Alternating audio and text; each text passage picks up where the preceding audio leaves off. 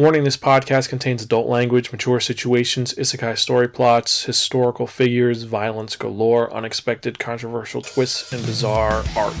Listener discretion is advised.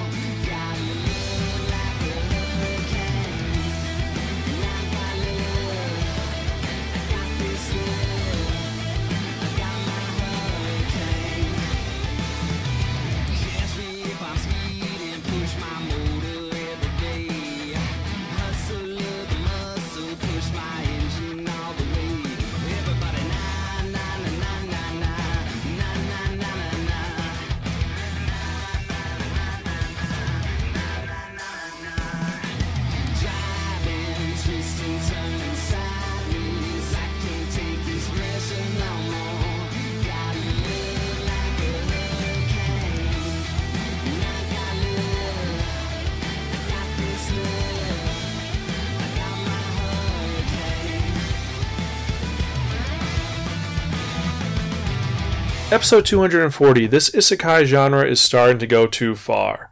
Hello and welcome to another episode of the Sparkin Manga Review, some podcasts inventing reviews about kinetically enhanced narratives.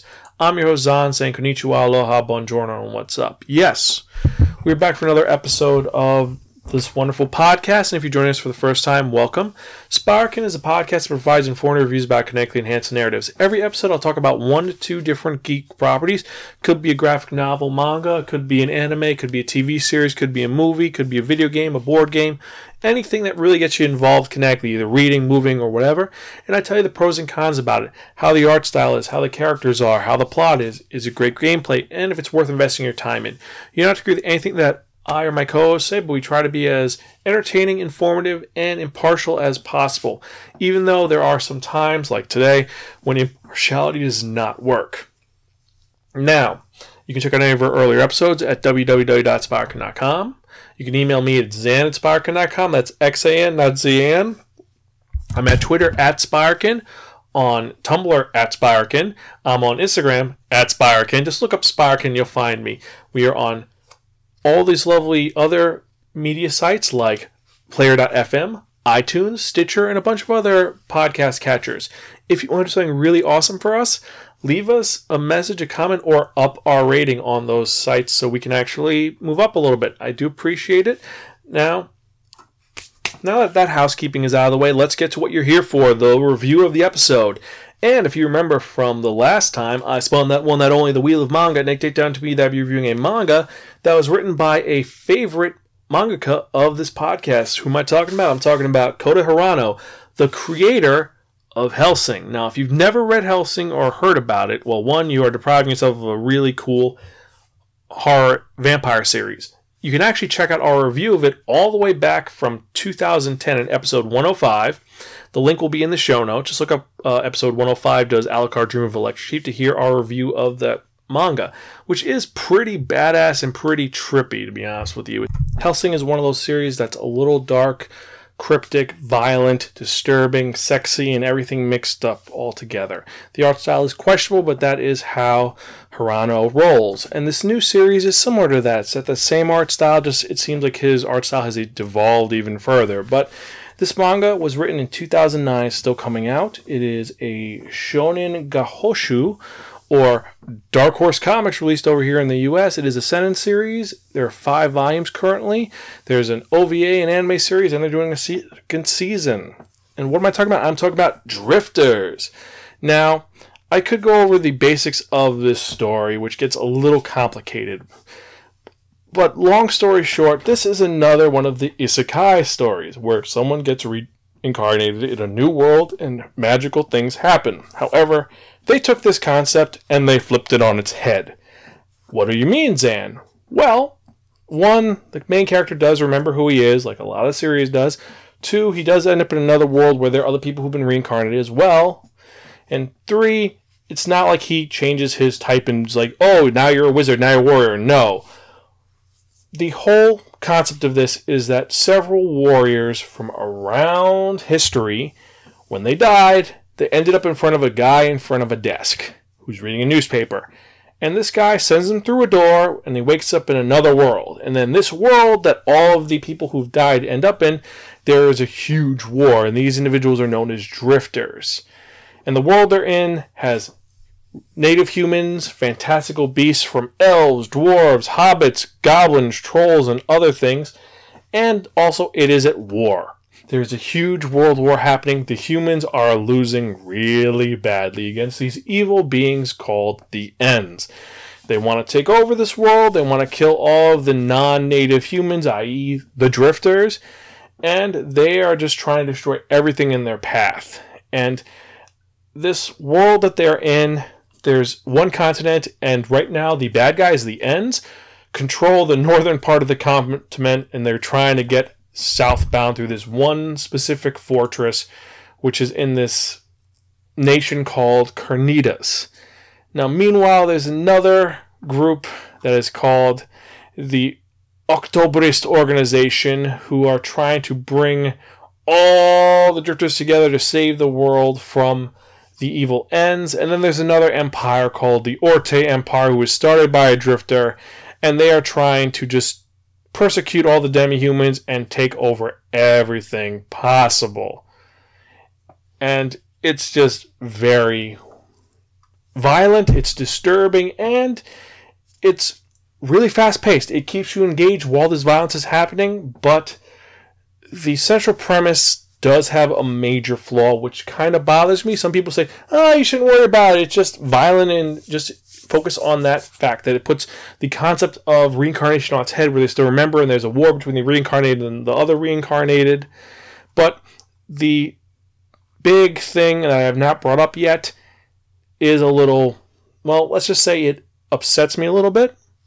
Just a tad bit. But I do feel that the action does pace itself, and that it keeps the readers moving quickly, and it just keeps going until the transitions, and you have those nice little transitions.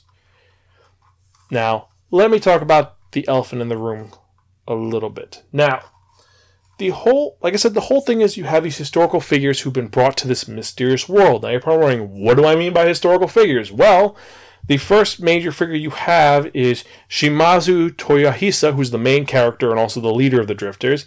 And he's a guy who died in 1600 during the Battle of Sekigahara, which is actually very pivotal, because this was the last official battle before the Tokusatsu started, which was the last shogunate of Japan. So this happened in 1600, and that's when he actually dies. So it's kind of important that this event occurs when he actually dies, because he gets mortally wounded, he disappears into this magical world, then this bespectacled guy who calls himself Murasaki lets him through while reading a newspaper, and then he meets some of the other drifters, like Oda Nobunaga, which, if you've read most manga, you've heard the name Oda Nobunaga. He's the guy that is a famous warlord who conquered most of Japan during the Sengoku period, and he's a daimyo who took the first steps of unifying all of Japan, the first military Japanese commander, used arquebuses, and he is pretty badass. He is the guy who is the group strategist. The other major character you meet is Nasu no Yoichi, or Nasu Seketa Yoichi. This guy was a military commander, so he kind of worked under Minamoto no Yoshitsune during the Genpei Wars, and he's actually written in The Tale of the Henki, which is a very cool book. If you ever have a chance, read it. It's a nice, interesting historical account, but they draw him very differently. He's actually very effeminate. At first I thought he was a woman, but then that's just how they wanted to make him. And that's how this rolls. You have a lot of other characters, including Hannibal, the guy who run the elephants, who was riding the elephants. And Hannibal is this famous Carthaginian military commander who's just this old member of the Drifters, and he's another military advisor. You have his arch nemesis, who's actually now a good guy, Scipio Africanus, who is a Roman who's trying to fight Hannibal. And then you have Butch Cassidy and the Sundance Kid. Yes, I know, random. The other thing you may notice is a lot of these people were considered antagonistic in history. Like Oda Nobunaga, some people say he's really good, some people say he was a horrific person. And the Drifters are all these people who seem to be, well, they were not the heroes of the wars per se, or maybe they were, depending on how you see it. I said also that there is the Orte Empire. Well, the Orte Empire, which was this super xenophobic and persecuted demi-human races, was started by a drifter who, well, let's just be honest.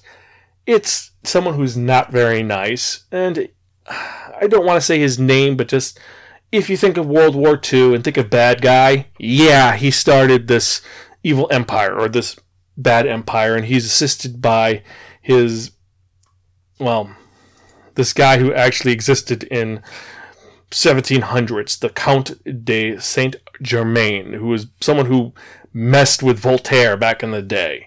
So you have these villains in this group, but here is the thing, which the elephant in the room, really. The Ends. These are the opposing force in this unusual world, and they're the main antagonists of this series. Now, these are drifters like the Drifters. They're people from our history who've been taken to this world. And they've died under unorthodox and violent circumstances just like the Drifters. However, the big difference is that all of the Ends were once people who were good and revered. People who are known for their peaceful mentalities and their work towards humanity. And in this book, they've taken these people and they have turned their back on the humanity in this world. They have this intense hatred for these characters because they were betrayed in the past. They're people who all were betrayed, and their quote-unquote, their summoner, unlike the guy Murasaki, is called Easy, and she's this very bespectacled young woman who's short-tempered, and she uses a computer, so she's more technically savvy than Murasaki, and she controls the battle and watches over it, and she associates with darkness, while Murasaki's good. So all these people are supposed to be evil. And you're probably wondering, what do I mean by evil? Who is this in this group? Well, the big one is you have Anastasia Nikolanova Romanova, the youngest daughter of the last Tsar of Russia, the guy who Anastasia was from. They make her a bad guy.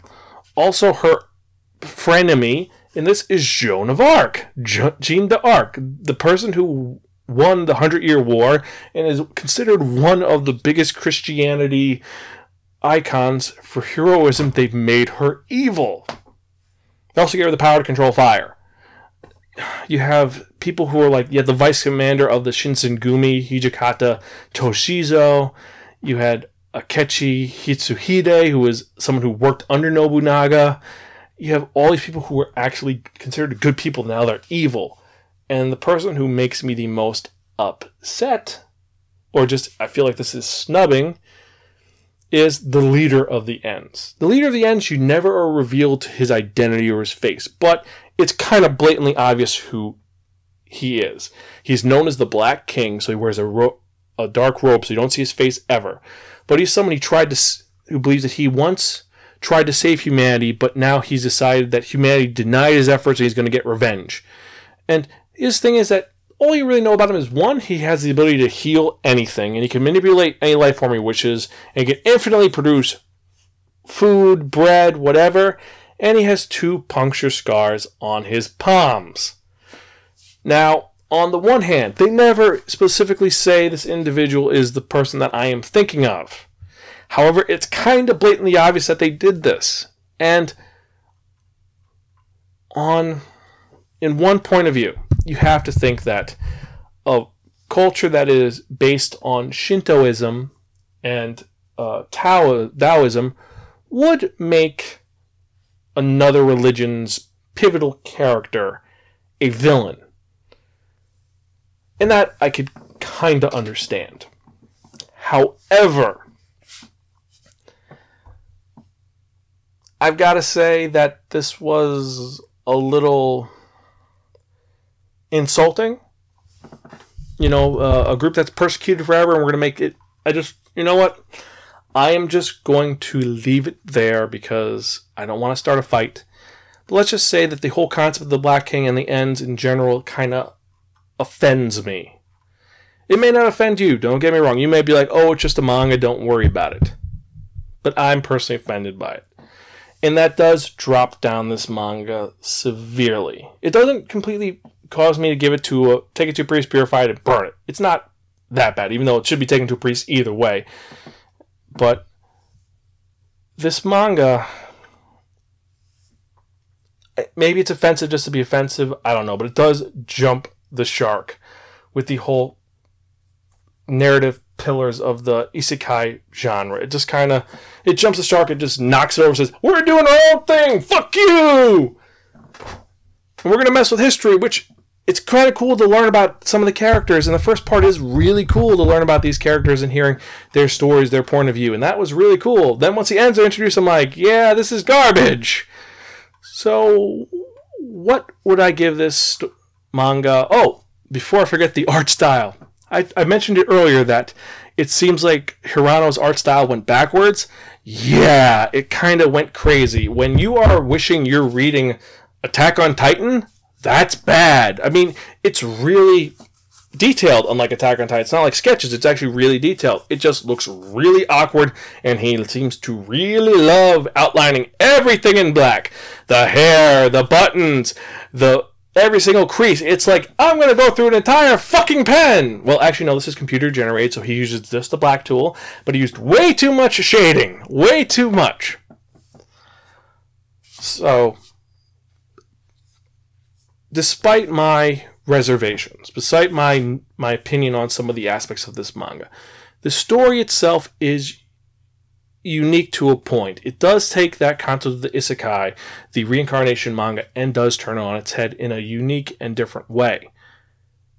And the fact that they're making a second season of the anime shows how popular it is, because it is a popular series. However, personally, I have to give this, and I'm trying to be impartial, but I can't now with this because of that statement. It does drop it down severely. The art style drops it down, and this whole thing drops it down. Don't worry, it's not completely terrible. I'm going to have to give this manga your typical reading material at your local psychiatric institute or mental institution, because this is batshit crazy. It is super violent, and I love violence, but this is, even for me, I'm like, this is fucked up. This goes beyond crazy, beyond what the hell.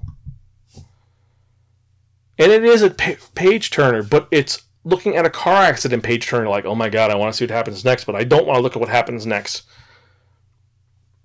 And even if you ignore the antagonist leader of the ends, it's just, I don't know. I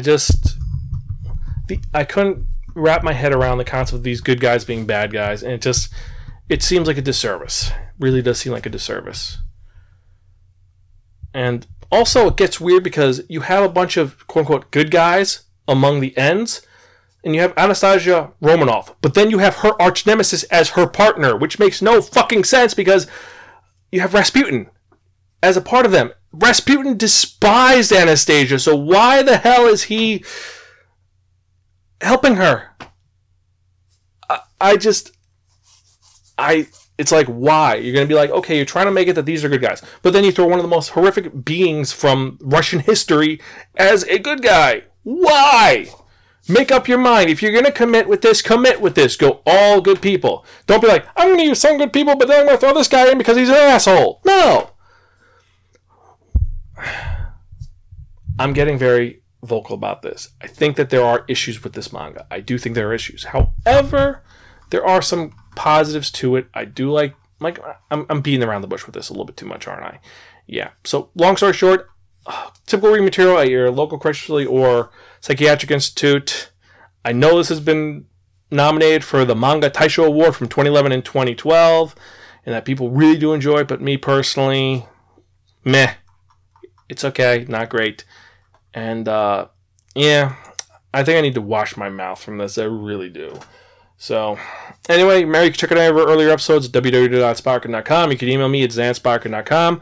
I'm on Facebook, Twitter, Instagram, MySpace, all the lovely social media sites. And if you disagree with me, if you do disagree with my statements about this manga, email me, zan@spark.com. Tell me what I am missing. Am I being too just serious about this? What is it? Let me know. Okay? Anyway, so let's get to the part we've all been waiting for, and that'll hopefully clear my throat with something interesting and good. And what am I talking about? I'm talking about that one, that only, the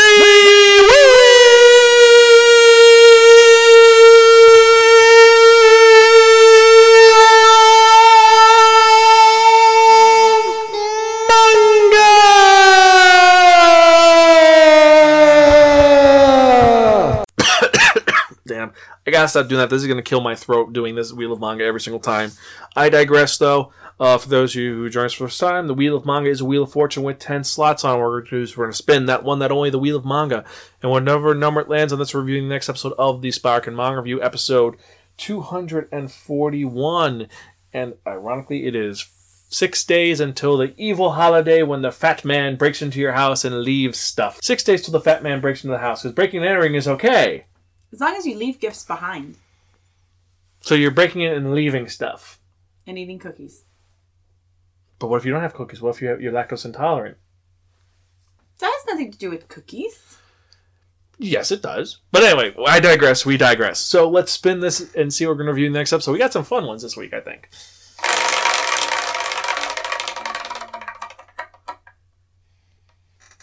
Number 5. Number 5. Oh, so we're going to be talking about art thieves in the next episode. We're talking about the Ladies of Cat's Eye. I've talked about them in my Thieves panel. I've watched the anime and the live action. I never read the manga before, but it's actually pretty ballsy for thieves who have a calling card that says Cat's Eye to open up a shop that's called Cat's Eye in front of the police that are trying to arrest them. I don't know. Anyway, so we have exactly 6 days left, and then things are going to happen, but we'll let you guys know. Talk to you guys next time. We are out of here. Say bye. Bye.